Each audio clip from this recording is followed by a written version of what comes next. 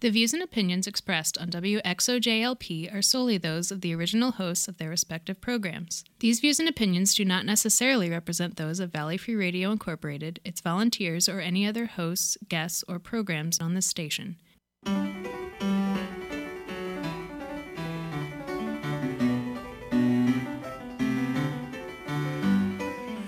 Good evening, and welcome to Civil Politics here on Valley Free Radio, WXOJLP 103.3 FM out of Northampton, Massachusetts. I'm Michael Dow, back from my sojourn, my siesta for the past couple of weeks in Mexico. It's been very nice. And now I'm glad to be back. And it looks Did like you know this was timed happening? it well. Did you look and say, oh, maybe I won't go back right now? No, I thought now is the time to go back before President Trump decides, oh my God, Mexico, this is the perfect time to truly close the borders and blame them for everything. I know you look blonde, but we're not letting you across the border. Right, That was exactly. your fear? Yeah. Just because you have a U.S. passport and have lived there your entire life does not make you, wait, yeah, anyway. So there's that. But I'm back, and I'm joined tonight by Sue Timberlake, as you can hear, our puckish Republican. And we're joined by Stefan is running the board tonight for us. Beep, boop, beep. Also, he's our executive producer. So Yes. came back for an encore. Unfortunately, Jama couldn't make it tonight, but, I don't think he's got the coronavirus, so hopefully everything's okay. And we also have special guest Danny from Collateral Banter is back. Hey, thank you for having me. Oh, geez. Yeah, it's good to see you, man. Yeah. Is he here again? It's a wonderful hat. I feel outnumbered. Yeah. With, Boy, I know how to make friends. Bernie Anyway, supporters and Democrats and so if those you'd things. like to, I'm an independent. if you'd like to Independent, talk sorry. to us, let us know what you think of the show or how we're doing, or ask us questions about things. You can get in touch with us via email, civilpoliticsradio@valleyfreeradio.org. At civilpoliticsfm is the way to tweet at us. And facebook.com/civilpoliticsradio is how you find our community there. We do also have our own website, which is civilpoliticsradio.com, that has recordings of previous episodes of the show, supplemental things, links to things we talk about and mention, and all kinds of good stuff like that. So please do play along. We'd love to hear from you and stuff like that. So before we start talking about the impending viral apocalypse, how about them elections, kids, huh? Sue, do you want to start?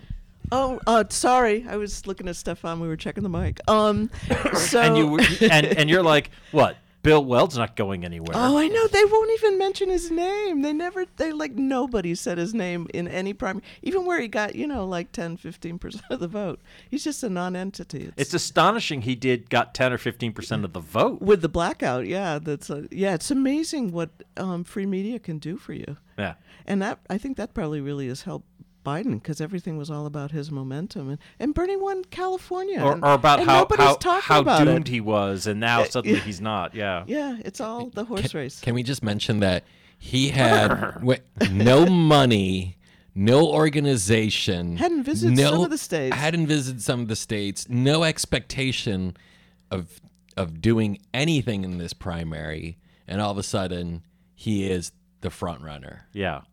Had he even come to Massachusetts? I don't think No, he had. I don't think so. No. And Bloomberg, did you see the front of the New Yorker magazine? It's a very funny picture. No, I didn't. It's got Bloomberg on it, and he has sort of this look like a clown on his face, and he has a cigar that exploded, clearly because he's covered with Yeah. sort of, the smoke from an exploding cigar. Mm-hmm. And it's, he's 500 million? Yeah.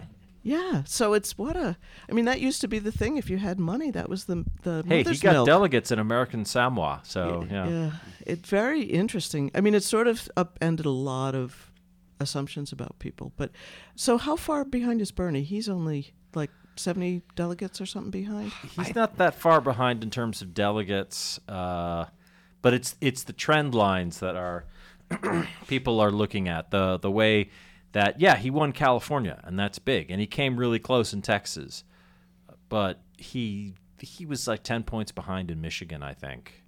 and got absolutely crushed. Like in I think it was Mississippi. He Oh, the black vote, right? 'Cause, like Biden got 80% of the vote. Yeah. So I thought Biden was up by almost 100 delegates. Is or it 100 at this 120 point? something. I haven't If looked that- at the latest number Yeah. because I forgot. But if Yeah. that's true, given that the states allocate their delegates proportionally, yeah, then we I don't do it think winner take all we don't style do like winners the like the Republicans. yeah. Republicans. So because of that, I think it's going to be really hard for Bernie. It's not impossible. There's still competition. There's still a primary to be had, but you got to say that. How much did he get The out of advantage. California? Because they had a lot. They had 500 delegates. And he got the lion's share for sure. Yeah, But it didn't narrow it enough. What I do think is that Biden may end up in a position that Bernie Sanders was looking at ending up in a couple weeks ago, where he has the most delegates and the most votes, but is short of the 50% mark. Yeah. And so they have to go to a second round, which Oh, favors super Biden. delegates. which favors Biden, but it also, I think it projects less unity, and it doesn't. It projects. I'm not sure a brokered convention is as favorable to Biden or to whoever the front runner is as as they would like as an outright victory. I very much agree. And Biden has many weaknesses as a candidate. Oh Lord. There's a great short piece by Mehdi Hassan of The Intercept, actually, which I'll try and find a link to and throw up for our listeners. But he points out that in addition to Joe Biden making a bunch of mistakes and, fumble mouth issues and whatnot, which, he's had a stutter for a long time, but he just tells lies. He just tells crazy lies sometimes. And I his think they're record- enhancements a little bit, right? You think they're lies? I think he definitely was never arrested in South Africa. I think Nelson Mandela never said thank you for getting arrested in South Africa to him. I think he definitely was not the son of a Welsh coal miner. I mean, I can go on? Yeah, exactly. Like, this guy tells crazy stories that aren't true. When he ran the first time for president, wasn't it a plagiarism thing? 88. Yeah, that's the Welsh coal miner 'Cause thing. yeah. Neil Kinnock. Yeah. He told the story. He told stories about his childhood that were actually Neil Kinnock's stories. Oh my goodness. Yeah, you probably don't remember that, but Danny, because you're younger than I was 4. Right. But I I have been able to read in history books, and I know that there was a plagiarism accusation, and he had to drop out. He is a awful campaigner. Yeah. Has he ever won a primary prior to this year? Nope. Okay. Well, I mean, not presidential. Not presidential primary. He went to the getting Senate. He went to the Senate in Delaware. from the huge, diverse state of Delaware. Okay. He's also been called the senator from MBNA many times over his career. Well, you wonder if Right, the bankruptcy bill alone. Yeah. I mean, this. And I think Anita is- Hill, the whole Oh, those hearings. You and- really, I mean, there's 3 things. There's one, his current state of mind. You can argue over to whether it's full blown dementia, but it's certainly mentally. I think there are clear signs that things are not looking great upstairs. There's a great again. I'll see if I can link to it because I posted it on my Facebook. There are some clips of him debating with Hillary and Governor Menendez of New Mexico and some other people in 2008, talking about health care reform, and Biden is just much more Governor Richardson, maybe. Yeah, sorry, Elliot- that's yeah, yeah. Richardson. Richard. Yeah. Yeah, Richardson. Sorry. Yeah. Thank you. But But he he's- was much more sharp. Yeah, Yeah. clearly. Even 2012, if you look back at the VP debate with Sarah Paul Palin? Ryan. Oh, that one, yeah. He's still. I mean, he's still much quicker on his feet, and I think that there was a. I don't know if it was a poll or if it was during like exit interviews in South Carolina. A lot of voters believed voting for Biden that he was in favor of Medicare for all, which he is emphatically not. He's very much on record. He's not in fact, he's stated that there are parts of the current Affordable Care Act, aka Obamacare, that he would be open to repealing if it came to it, if there was a budget crunch. So he's actually behind the curve. But that speaks to And how he said little he'd veto a Medicare for All bill if it crossed his desk as president. right passing Congress. But that speaks to how little I think his record has actually been examined, because he's kind of the primary. Obama's guy? All the oxygen got taken up by Bernie, Warren, Buttigieg, basically everybody else in the field. Biden was treated like a bit of an Bloomberg. afterthought. Bloomberg. And so I think he is kind of, he's in this improbable position of, as you said, despite a lack of funding and on the ground organizing, he's ended up becoming the consensus choice. I suspect because a lot of people don't really know that much about him, other than that he's kind of Obama's Veep, And Obama liked him. Yeah. and Obama liked him. Yeah. Have you seen how red his nose is the last 2 or 3 days? No, it looks like he has a cold or something. If you Uh-oh. look at the Well, press. this is the other question. He's an older Irish guy. I mean, red nose, just, we all know what that's. No, I mean it looks like a cold. I mean it really does look like he has, like in those commercials for cold Mm-hmm. remedies. It looks, when they do it too red. Yeah. Yeah, he looks Yeah. like he's had So, a. Danny, you were going to say? No, I was just going to say the Democratic voters seem to believe or convince themselves that he is the strongest candidate to defeat Donald Trump. And if that is the belief, then that's what we saw in Michigan, because I saw, and please correct me if I'm wrong, that Bernie Sanders got the same number of votes that he did back in 2016, and maybe 7,000 more than he got in 2016. And yet he still, this time he lost Michigan Right. by 18 points or something like that. Just in the thought state it was of only Michigan. 10, but- 10. But either way, double digits. But double digits, and it was a record turnout in Michigan. And I'm not saying that Maybe old farts like me came out who were Democrats. Is that what you're saying? it could be. It's like a, Well, and a Sue, I fear. think you know what else is going on that nobody's talking about is anecdotally. I think a lot of Republicans. never Trump Republicans are crossing Yes. over, and they see Biden as being, he's Not still so a terrible. Democrat, but he's He'll more protect the conservative. banks and Wall yeah. Street. Yeah. Do You do know. you think Elizabeth Warren will endorse him? I think he's antithetical to a lot of her I think she will. beliefs. You think she will? I think turn she, around? because it'll be the be pressure unity. to unify around this candidate to defeat Trump is whoever it was. If it was Bernie, it'd be a different story. But the pressure to unify is going to be intense. Well, I think she'll back whoever the nominee is, and it's at this point it's very likely going to be Joe Biden. So yeah, I suspect that she'll back whoever it is, but I don't know that she'll do it before Bernie concedes. I do think that I think Bernie Sanders and Elizabeth Warren, much as I prefer them, I think they might want to consider the virtue of selling out. And there's never a better time to sell out than to sell out early, when you can maximize the leverage, when you have the most to give away. And because I'm sorry, I'm laughing. It's just so interesting. I know, but But the only one that would do that is Warren, not Bernie.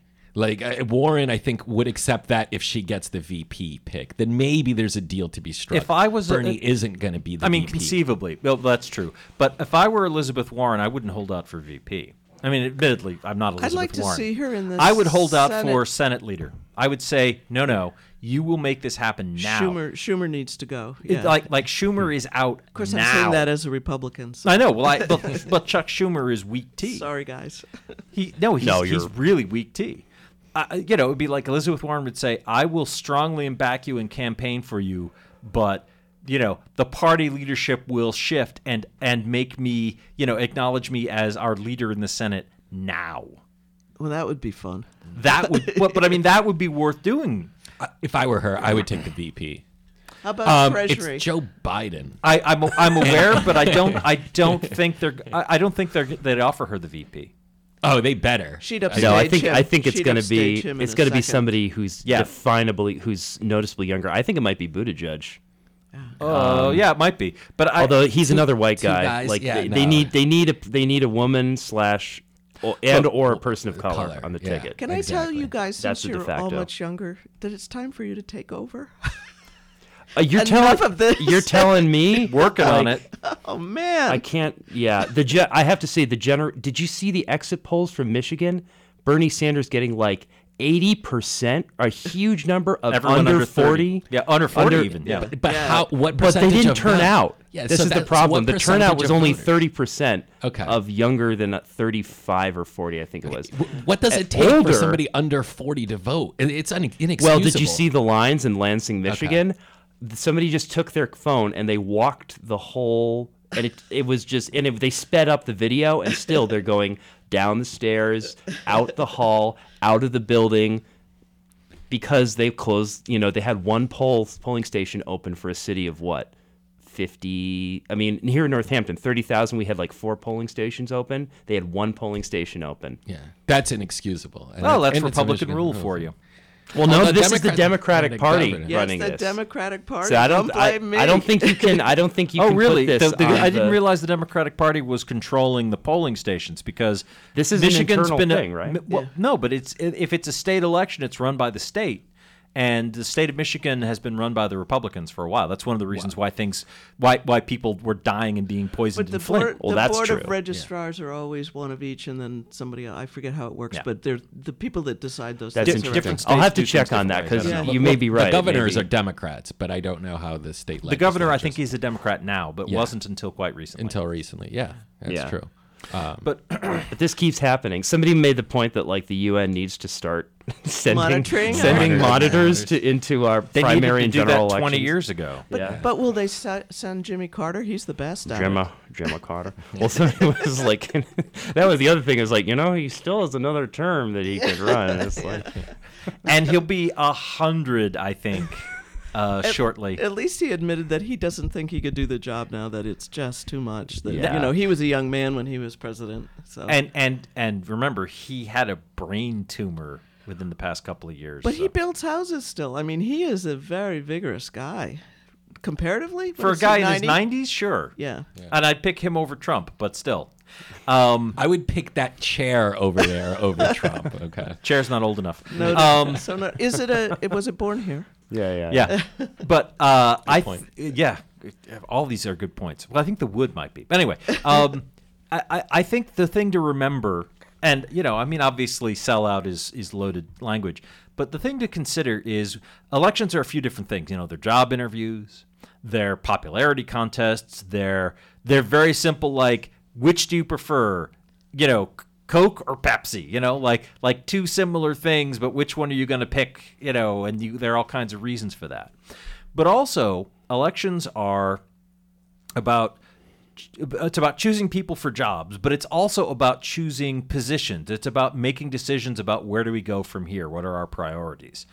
And part of the problem with our electoral system is it's this simple, switch flick choice with all these different variables and meanings and repercussions to them. So if you're the Democrats, and I can I'm one of them. I personally think Elizabeth Warren was the best choice, but Bernie Sanders is a better choice in terms of picking somebody to actually do the job than Joe Biden. But it doesn't seem like a lot of my fellow Democrats feel the same way. But the other thing to consider is, okay, well, why would I want Bernie Sanders? More than anything, I like his platform. And selling out now, throwing in the towel, and negotiating some kind of compromise, this is the time to get maximal leverage for what his position is. And being able to say, and also being able to sell to his followers, fine, it's not going to be me, but the things we care about, we're going to be able to get them done because we have the leverage to do this, and it's we've gotten these public concessions and commitments to do that. That's why I'm like, hey, sell out, sure, sell out if you can become Senate leader now, kind of thing. See, I have a slightly different take on how people make decisions about who they choose. Sure. And here's a theory, and I didn't come up with this. I read it in a book called Democracy for Realists. They argue that people oftentimes the average voter doesn't make decisions based on platforms. Oh, yeah. They base it off a whole bunch of characteristics and how people make them feel and who they are, and Absolutely. And I just think Popularity contest, popularity contest, and that's exactly how people get elected, like student body president in high school. It's a popularity contest. There's no real competition there, right? And I feel like that's okay. So if Bernie were to sell out, I think that would lose his appeal to a lot of the young activists who are willing to work really hard and get paid almost nothing for the work they do. I agree. And you're right. I think in a realpolitik way, like, you have to make that compromise. But would people really be willing to compromise on universal single payer? And I think the answer is no. And the elites have drawn a line and said that alone is just too much for us to risk on Bernie. And I really think that one issue is what the elite are able to use against Bernie to say, you see, his ideas are just too crazy.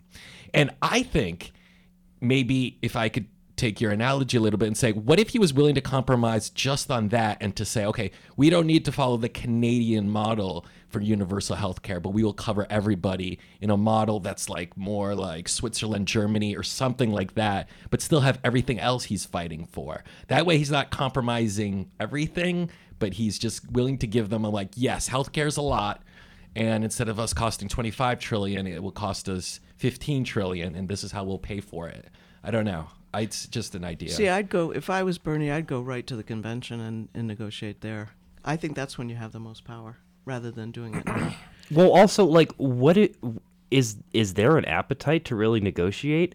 Nope. From my I don't think so. perspective, That's a good point. the bad blood between the sort of, I guess you could say, the Sanders and Warren, frankly, wing of the party, and the Democratic leadership and the kind of centrist, They sort don't of trust each other. It's really, if anything, it's even worse than last time, and that's saying something. I mean, taking away the sort of Hillary versus Bernie thing, I think the institutional bad blood. I mean, It's a generational gap. It's a chasm. It is a generational Yeah, gap. but And it's what will bring them together? Because they must come together at some point at that They have convention, to, yeah. right? Well, and so that's when the negotiations will happen. Well, we all despise and Trump and fear another 4 years of Republican rule. So I mean, and that the should be plague enough on to both scare their them. houses approach, it feels good, but the reality is we have to start somewhere. Well, yeah, but is that going to be leverage Biden- enough? Because here's the thing: sorry, Sue, you have to be able, if Trump is going to be the unifying factor, you have to rely on you have to assume that the group of voters who hate Trump, can't stand him, just will vote for literally anybody to get him out of office, is going to be enough to carry you over the line. I don't actually think that's enough. I think you've got to be able to pull together a bigger coalition I of think independents you have to and convince people to people. support whatever that platform is for the Democrats. I mean, they have to think they've been heard and been accommodated. Well, they need an identity. Yeah. They need an identity to run on that isn't, we're kicking Trump out. And I really think that's the problem, is they've had 4 years to do that, and we're still not at a point where the party can agree. Well, and I agree with you, but at the same time, it's clear that for a lot of voters, all right, who can kick Trump out is the primary yardstick they've used, and Do you that's. think people will show up to vote on that alone? I hope so. Well, here's the thing. I think one positive factor, and I agree with you. Like as my friend Pete put it, Trump has been spent the past half a century being like the catty 14-year-old girl in junior high. oh, he's loving this. He's loving this. He's a professional mean girl. Oh, that's funny. I hadn't heard. You can that tell it with before. his tweets. He's in the catbird seat right now. Right, You know.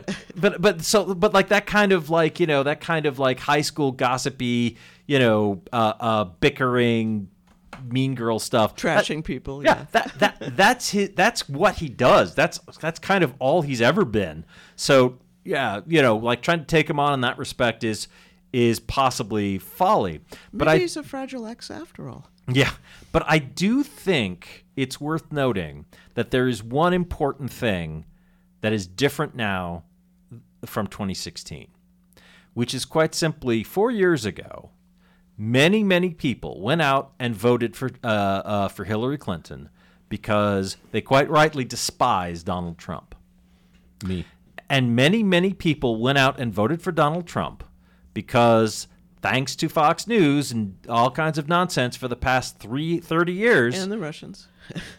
But for the past 30 years, there's been nothing but trash about Hillary Clinton from a lot of right-wing media. And so there's a huge number of people in this country who don't trust her, who don't like her, who think she's the most corrupt candidate we've ever had, that kind of thing. And so a lot of people turned out to vote against her. And people just don't have this kind of loathing for Joe Biden baked in. Some of us do. Sure, some of you do. Anybody who believes I'm not a Anita fan. Hill Oh, I believe Anita Hill too. I'm not a fan of Joe Biden. or credit cards But there that are rob you. but there are a ton of people who don't like Hillary Clinton because she's an uppity woman, basically. And Joe Biden is not. Can I tell you? It's Uncle Joe, and the whole how could Trump have succeeded upward as a mediocre white dude for so long?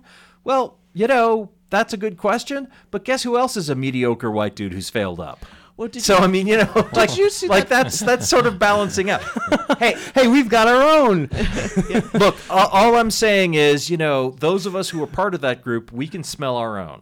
Did you see the piece that was circulating about it was a black leader who was saying why they support Joe Biden? It kind of circulated on our email, and it was basically the argument was that Joe Biden had, taken his spurs and taken them off and basically been the wingman for Obama without upstaging him, without behaving badly, and that they valued that as being somebody who was actually trustworthy. I thought that was an interesting argument, that he could play second Well, fiddle. there's another. after 30 years in the Senate or Yeah. 40 years. That's true.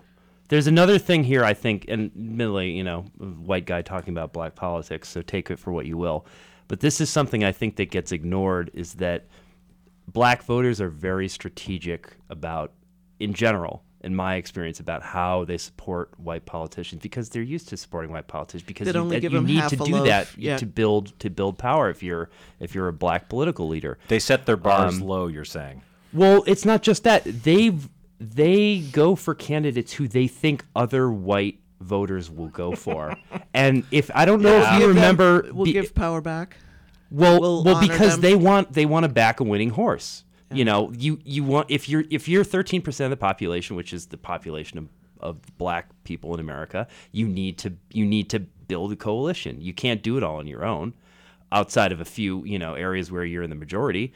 So you got to find and especially a lot of black voters are, if you're older, you have an idea of what a white voter is going to want and not want, and this factored in. I don't know how many of you remember the VP pick for Obama after he was nominated in 2008 was very contentious because there was a lot riding on it, because at that time he still hadn't been elected. There was still this question of like, is putting a black guy on the head, is that going to be too much? Like, is that going to... Doesn't have any foreign policy. Well, How's right. he going to Foreign fill that policy. And in? Right. that's what Biden was there for. He was there to be the kind of conservative, white, working class voter to shore up that end of things. And even know? after Joe Biden made the statement that Obama was clean as a whistle. Yeah. and articulate. Clean yeah. and articulate, yes, which was some coded language right. that he used. And I remember that was another gaffe of his, and he's been making gaffes since forever. Well, but it did help that John McCain picked Sarah Palin, which blew up the whole idea about like right. experience and That sensibility. ended The matter. up- Republicans weren't going to win, especially after the way the Iraq War was going and after the 2008 economic crisis, as it was melting down and the government was having to Well, that's make true. a massive intervention to save the global economy. I just want to put this out in the record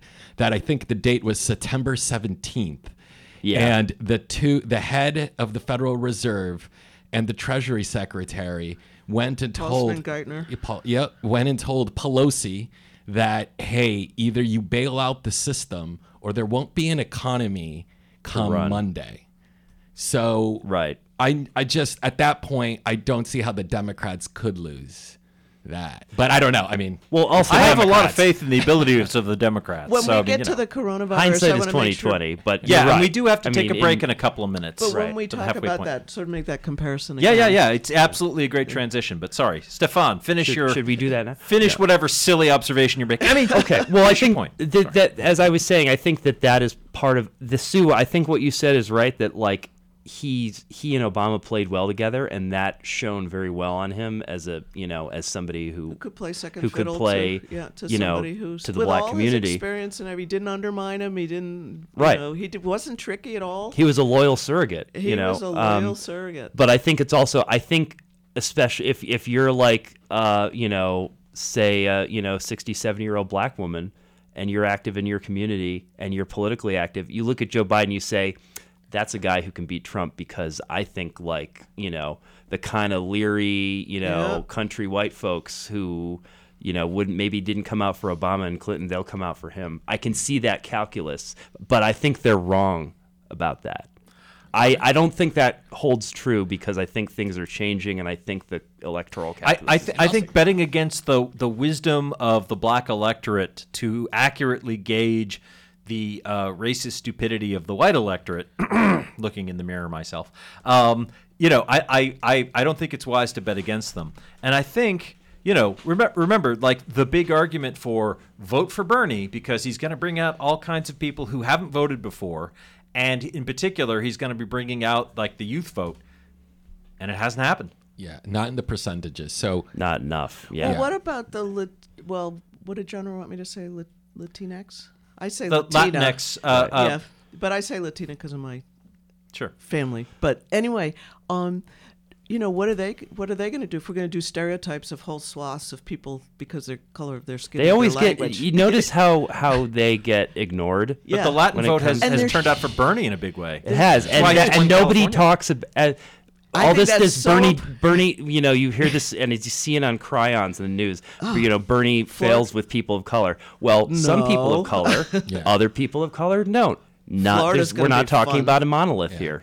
Although Florida's So- tough now because of what he said about Castro, maybe. But Florida's very Well, again, the Latino community is not a monolith. Cubans Yeah. in Florida vote differently than He's Mexican polling poorly in Americans. Florida, last I heard. But I'm sorry. What else were you saying? That was it. I just wanted to sort of highlight that we're just making these broad generalizations. Oh, we are. That's fun. That's what we do here on this. Yeah, and I'm representing old farts of no. Republican stripes. But I mean, when you have an electorate that's about 200 million people, you kind of do have to start generalizing. It's hard to take everyone as a true individual. I mean, which we are, but I mean, even as individuals, we do sort of like have commonalities and follow patterns and to some extent even stereotypes. But also, like, there's 200 million people. You do have to start sort of saying, all right, well, those people all seem to sort of vote in a certain way, so otherwise you just go mad. Well, right. Should we do the needful for Yes. breaking and Let us keep the FCC happy. We're going to take a short break while we play PSAs, promos, and station IDs. And then we'll be back with more civil politics here on Valley Free Radio. So don't go away. We'll be right back. It's important to make sure your family has a plan in case of an emergency. We talked to this family to see if each of them knew where to meet if they were not together when something happened. If a natural disaster happened and we were outside the home, we would all meet at the park. That's our meeting point. I'm meeting place at our neighbor's house because she is my mom's good friend. We all have a meeting spot, which is a bus stop. Is your plan any better? To learn more about making an emergency plan for your family, go to www.mass.gov/MEMA. Brought to you by the Ready Massachusetts, U.S. Department of Homeland Security, and the Ad Council. I never get the flu. My kids don't need more shots. I don't have time. We're all healthy. My asthma's under control. I'm pregnant. I've had the flu. It's not a big deal. My kids are too old for flu. The media is exaggerating. I can fight it naturally. No matter how you build your excuses, the flu can blow your house down. Keep your foundation strong. Vaccinate. Learn more at flu.gov. A message from the U.S. Department of Health and Human Services. Table of Contents is a weekly music program that assembles an assortment of songs and sounds of many genres, and which may entail literally taking a random collection of musical sources off the shelf and giving them a turn on the table or spin in a CD or tape player. each week presenting shows which can at times be organized orderly and at other times perhaps be not as much so, yet never dull. Tune in Friday nights, 10 p.m. till midnight on WXOJ LP, Northampton 103.3 FM. This is Betty White. I know you don't need one more thing to worry about, but listen, high blood pressure can cause kidney damage, blindness, heart attack, stroke, and you can have high blood pressure even if you feel all right. 1 in 7 adults has it, but it's easy to get your blood pressure checked, and you can treat it if it is too high. So don't worry about it, don't ignore it, just see your doctor and check it out. For your free booklet, visit the Will Rogers Institute at wrinstitute.org and find us on Facebook and Twitter. The Lilly Library is filled with adventure and wonder for kids and adults of all ages. Lilly Library in downtown Florence lends books and movies to everyone. They offer free parking, free Wi-Fi, and 2-hour sessions on internet-connected computers. They also offer extensive programs for children, including story hours, clubs, and activities for teens, as well as adult programs. The library is open Tuesday and Thursday evenings, Saturdays and Sundays. Find out more at lilylibrary.org. And we are back with Civil Politics here on Valley Free Radio, WXOJLP 103.3 FM out of Northampton, Massachusetts. So we've been continuing to argue about candidates and so forth. The Titanic while you were up. Yeah. All right. Well, so I think we do want to pivot to at least briefly taking up the rest of the show talking about COVID-19. Not equivalent to the Titanic, though. That wasn't what we were talking about. Well, so the reason that came up at all is I think in some ways a problem I have. I think a real issue with Joe Biden. I think, however electable he is, even though I do think he's a better choice than Trump, a big reason why I think his candidacy is problematic is a larger sort of thing that's baked in the cake of American politics right now, which is that I think Joe Biden is comparable to Captain John Smith, the one and only captain of the RMS Titanic. And I mean, the Titanic has all kinds of things that come to mind for people, and which may or may not be appropriate, especially in as we head into a new fun global crisis of the COVID-19 pandemic. But the problem with John Smith in captaining the Titanic was that he'd had decades of experience rising up through the ranks to commanding ships for, I think, 15 or 20 years by that point. But and the Titanic was seriously he was gonna retire at the end of the trip. like that old movie trope. In that case, it was true. He was really about to retire. It was his final swan song, his final trip. Oh, so you're comparing him to Biden? In this respect, John Smith had tons of experience captaining ships, but he'd never been in a disaster at sea, so he didn't have a lot of relevant experience for how to handle things once things actually were suddenly in a crisis. But more to the point, his experience in commanding ships were all ships that were much smaller than the Titanic. There were different issues that came up with a ship that massive, which I'm not going to go into right now. But when all you're used to, it'd be like, well, I've been governor of, Vermont, so of course I know everything about how to run a government. And it's like, no, you don't know how to handle, something the size of the United States necessarily, because your experience is just not comparable. But so the point of that is we face, our ongoing climate crisis, the need to transform our energy economy. Not to mention, we do have a problem with our healthcare system, which is only going to be more and more glaringly obvious because of the COVID-19 epidemic. And Sue, you've clipped a bunch of things that are worth mentioning. How there's a shortage of test kits, and we're closing down. Boston Marathon's being postponed till September. The opening spring training for baseball has been suspended, and opening day is going to be pushed back a while. The NBA suspended the rest of their season, as has the National Hockey League. Broadway's closed. Disney parks are closing. Stacy before us did a really good job on the science. Danny and I were talking about that. Oh, yeah? That she did a really good job on the science of it and why it's necessary to bring down the peak. It's just sort of a capacity issue for the hospitals and stuff. Right. Right.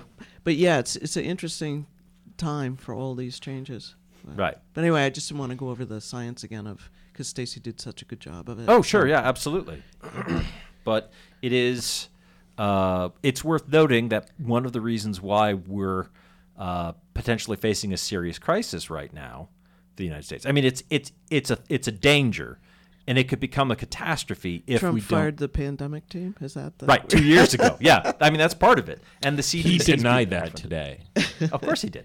Or yeah, I heard her on C-SPAN, the woman who actually was running it. I didn't hear the whole thing because I had to go do something. But yeah, she was sort of discussing what was underway and what got interrupted and all that. And another thing, Obama set that up. I think that was a new initiative under Obama. Yeah. Well, after SARS, right? I think they realized that this is, and then Ebola. There's been tests for this, and I got to say, I've been thinking. So back in the 90s, before I even went to grad school for the history of science and medicine, I was really interested in sort of the history of infectious diseases and epidemics and whatnot. Because I was interested in social history, and I read Defoe's Journal of the Plague Year and stuff like that. So it's all like, oh wow, this is amazing. And just so for 25 years, I've been aware that there are potential gaps and deficiencies in our public health network because we aren't preparing enough for that. And actually, I just started reading, rereading a seminal book, America's Forgotten Pandemic by Alfred Crosby, which is about the now well-known 1918 flu pandemic. But when he wrote the book in 1976, it had really faded from popular memory. And so the thing that really got people, the thing people were thinking about then was the Legionella outbreak. Oh, right, down in Legionnaire's Philly. disease. Yeah. Down in Philly. So it's so we have a problem of in part people are not we don't have the systems in place to deal with these problems, and we need to not only bring back what we used to do, we also need to make new changes. So I think part of why we have that problem is we don't plan for the future too well. And I think that's true of both the government and the people, right? And I think that lack of planning, I'd say, is really Can you say a toilet problem. paper shortage? Yeah, everywhere. Yeah, well, around here. And nobody really knows why. It's just that people panicked, and then it was and then there they was panicked, none. and And they then, thought, Well, if you're going to be shut in for a month, you don't want to run out of toilet paper. but Yeah. who thought that would be an issue? Really, that happened last time. Who thought that would be a tissue? An issue? Oh. That was a crappy pun. I'm But sorry. it's of all the things to have a shortage on, but it is self-fulfilling when you start to take stuff off the shelves and then. Well, this is a moment where you want stability. So you want maybe somebody like an Obama who will give you some reassurance that the government is on it and they're very competent people, right? We talked about the 2008 economic crisis. In part because he was a very competent person. And they made him feel comfortable, right? He was a bit detached, but he doesn't show emotion, so he's calm and stable, right? Especially during that crash. And Trump is the opposite of that. And in a moment like this, I mean, his speech that he gave from the Oval Office. Oh, just now? No, 2 days ago or whatever? Yeah, because there was one this afternoon, too. Yeah, that was the press conference, but I meant the speech he gave at 9 p.m. on the address. The address. It was just, he was struggling to read. He wasn't making a lot of sense. It just looked weird and bizarre. There's no confidence coming out of that. And when the camera crew say, like, okay, you're clear, but he's not clear, and just the way he said, okay, he sat back, he's like, yeah, exactly, like, okay, it just. I missed that. I didn't. You know could that say happened. this is remember the days of stress tests when you're going to stress test the banks to make sure that the Dodd-Frank provisions were actually working. This is a stress test for the ability of this federal administration to handle a crisis. And to be honest, Even for, I caution people, don't sound too gleeful at pointing out, because if we fail to do this, people die. It's not just a political imperative one way or the other. So but at the same time, proof is in the pudding. I've actually been amazed at how the Trump administration has seemed to over the last 3 years avoid actually hitting, to use the Titanic metaphor, hitting any icebergs. Now this is a big iceberg. Can I say, if this had not happened, let's just say the coronavirus never happened, it stayed in China and they resolved it within weeks, let's just say. Yeah. I think he'd be for the clear to win in November, to win re-election. Stock market is up. A lot of those voters in those states like Pennsylvania, Ohio, Michigan, Wisconsin would say, you know what? He is fighting. He changed NAFTA, and he is fighting for us. Look, the stock market's up. My retirement is up. And now we've had this curveball of how does he respond to the coronavirus, and what that is doing to the market. It's a crisis that he didn't cause himself. Yeah, that's what he's not trying prepared to explain. But I don't think the people, when they see their 401k... I'm just saying, like, pretty much everything that's been going wrong in his presidency is because of dumb things he's done. Yeah. Also, this would be a problem even if he were hyper competent. Yeah, I think though some of the voters in the middle of the road places out in the Midwest, I could see them swinging to him in November if this crisis had not hit. That's what it. So you think it might change the outcome? It will. I think it ultimately will change the outcome, especially depending how long this lasts. If we're still talking about this in May or June. Yeah, or in September, when it comes back, that's even worse for them. If it comes back in the fall, all hands on deck. What could happen? Also, I would like to say, since we were talking about sort of Medicare for all and healthcare policy earlier, this is on the left. There's a lot of sort of feeling that this is an example of why you need an integrated system of benefits and securities, including health care. But not limited to that. In fact, are you thinking of Katie Porter grilling the head of the CDC yesterday or the day before? Partly that, but it's because that was amazing, and one of the reasons why she's a hero of mine in Congress. But she had to pull teeth just to get the guy to say, yes, I will use my legal authority to make sure that people will be able to get testing and treatment for free. Right.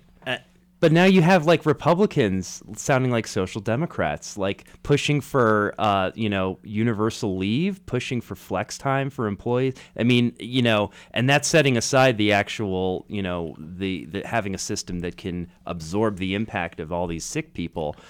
I mean, it's kind of, I think, from a perspective of a Medicare for All advocate as I am, this is kind of an example of why you need a system that is actually, has some element of universal, integrated, centralized administration at some level, and why you also need the ancillary benefits that allow people to continue to function and economies to continue functioning at scale when there's a crisis like this. And so I mostly agree, but let me counter that by arguing what Biden and the centrist Democrats probably would say is, how would you pay for all of that, given that the cost would be over 10 years? It'd be on the government to pay the $25 trillion.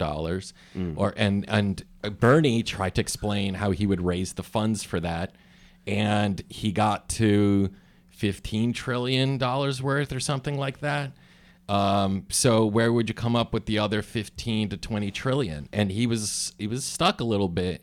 I forgot which debate in answering that question is, okay, you can make up some $15 trillion in tax hikes, but how do you make up the rest, which comes out to some $10-15 trillion over 10 years? And that would fall on the government. Now, look, I believe in it as a right. I'm with you. I don't know exactly the model that will work, but it seems like, where the progressive movement is today is in the single payer, the Canadian model, which still would allow private hospitals, private hospitals, unlike the NHS, which is fully nationalized in Britain. In Britain, yeah. So that's different models of universal health care. Look, I'm all for it. I don't know enough about the German model, but to me, that one is a combination of employer-based plus a national insurance model, and I don't know exactly the history of how they built that. But it could be applicable here, given that 150 million people are already on the employer-based. As an employer, I want us to move away from an employer-based system.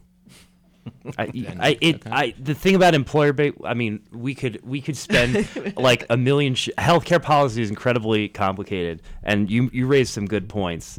The two things I think you have to keep in mind is, one, people's taxes are going to have to go up. I agree. What you have to do if you're an advocate is to not shy away from that, but to point out you're not paying deductibles, you're not paying premiums, no copays. Copays. Right. You will have a universal network. You're not going to be out of network for a doctor if you have ever. Yeah. So it'll also cover your teeth and your eyes, right? In a way that you're. If Bernie got elected, other folks wouldn't. As I've remarked on more than once on this show, as a guy comes from a wealthy family, I buy my insurance on the Massachusetts Exchange, and I literally buy the best health care I can afford. And I can like the best anyone can buy on that exchange, that's what I buy. It doesn't cover my eyes, it doesn't cover my teeth. Mm-hmm. I still have to make copays when I go out. I can still run into problems where things are out of network, like all of those things. And like, I literally can't get better healthcare. Like, I can't. Right. If I could pay double and get all of those things taken care of, I would do that. I can afford that. I would do it, and it's not an option. So yeah, I want a one-stop shopping system, and I don't care if it costs twice what I'm paying now. I don't care if it costs me as a single dude over $1,000 a month.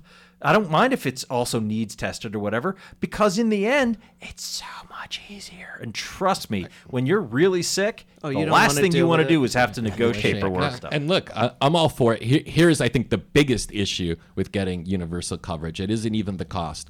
Although I think you're right, Stefana, in terms of the premium, the taxes will have to go up on everybody, even the middle class. But yes, you could be saving if your premiums and deductibles go down. But I think the biggest issue is convincing the Democrats and a group of Republicans to pass this in the Senate, because this will never pass the Senate, especially if the Republicans are majority. But even if the Republicans are in a minority and they have 47 or 48 senators, forget about it, because there's just not enough Republicans going to go there and say, yeah, okay, we'll give you 8 Republicans to pass the filibuster. No, and without going through, without changing the filibuster, no, you abolish the filibuster. Hold on. It's a thing you got to get rid of. So you do that, that's fine, and you might pass universal health insurance. Just be careful that 2 years later, when there's an election, that the Republicans don't take over the Senate or take over the House again, because they have controlled now since George W. Bush. George W. Bush, I believe, had almost 6 years or 4 or 6 years where they controlled all 3 houses. And Donald Trump, when he got elected in 2016, he controlled all 3 houses. Be careful what we wish for, because if those things happen, they will come out and they will implement really radical laws. If your concern is, oh no, the Republicans will trample all over whatever is in their way to get what they want. They haven't had trample all over the filibuster yet completely, but they will as soon as they need to. And if you don't believe me, ask Merrick Garland. Well, they could have gotten rid of the filibuster during during Donald Trump, and he was asking for it, and they didn't. They haven't needed to. Well, they could have. It would have been easier to repeal Obamacare. They would have passed other things with the walls. There are many things that Donald Trump would have begged them for to get rid of the filibuster, but they haven't pulled the trigger. They didn't want to. So there is a cost to that too, because if the filibuster is this like hallowed institution of the Senate, and like everyone would squeal, and I think the media class would probably. This is why part of why I think they didn't need to. You're right, but they also nobody wants to actually be the one. It's kind of like playing, hot potato. Nobody wants to be the one who actually everyone wants to get rid of the filibuster when they're in charge, but nobody actually wants to be the one who does it. Why don't they just amend it? Why don't they say you need 56 senators? I mean, that's probably what it's going to end up being. You hit it by degrees. Yeah, you hit it but by I think you're right, though, that like it needs to be if you're going to pass a bill like this, it needs to be a movement of people doing it. And I think a public health again, not hoping for a public health crisis, and I don't want anybody to die. But you don't need to hope; it's here. It is here, yeah. But like, I think that will help push a lot of people over the edge. This may be I didn't mean bad the system needs to be revealed. Opinion. Right. The flaws of the system need to be revealed before people are really ready to sign on to a new system. And I think any real Republicans that are younger and that can actually do the math and do the calculations and who own a business will realize in a heartbeat that a single payer, right? Like Canada, as you were saying, but where the doctors can work more and make more money and the hospitals can work more and make more money, not an HMO style. It makes perfect sense. It takes it off the businesses. Small back. and medium business owners, Yeah. and that's a Republican constituency that I think you can get behind it, and they just can't see the forest for the trees, and I don't know why. Well, and there's we got to wrap up shortly, but another little thing to consider is vaccines in this country. A lot of them aren't very profitable, like flu vaccine and whatnot. And the vaccine for COVID-19, when it gets developed, which it will at some point, hopefully sooner rather than later, but when it's invented, it's probably going to be a pain in the butt to cultivate and, not really going to be a long-term profit maker for... They're very close because they actually were already working on it. Right. That's why it's close to clinical trials. But for the for-profit industry that controls a lot of medical research in this country, it's like, But I mean, if we actually get back to a public model for things like, oh, hey, what's really helpful for public health? Vaccines. As soon as we stop leaving a lot of this medical research to being handled by private for-profit corporations that are only going to pursue what they think they can make money on, then I think we'll start to see some real changes. So this is another example of how we need to transform things, and why I'm disappointed. Government needs to keep the license to those things because they've developed them all actually under government grants. So it's weird that the private entity want both the reward and none of the risk, which is how it is right now. Well, that's always how it works. I mean, that's how you also get things like the Deepwater Horizon disaster. Yeah. Yes. Oh.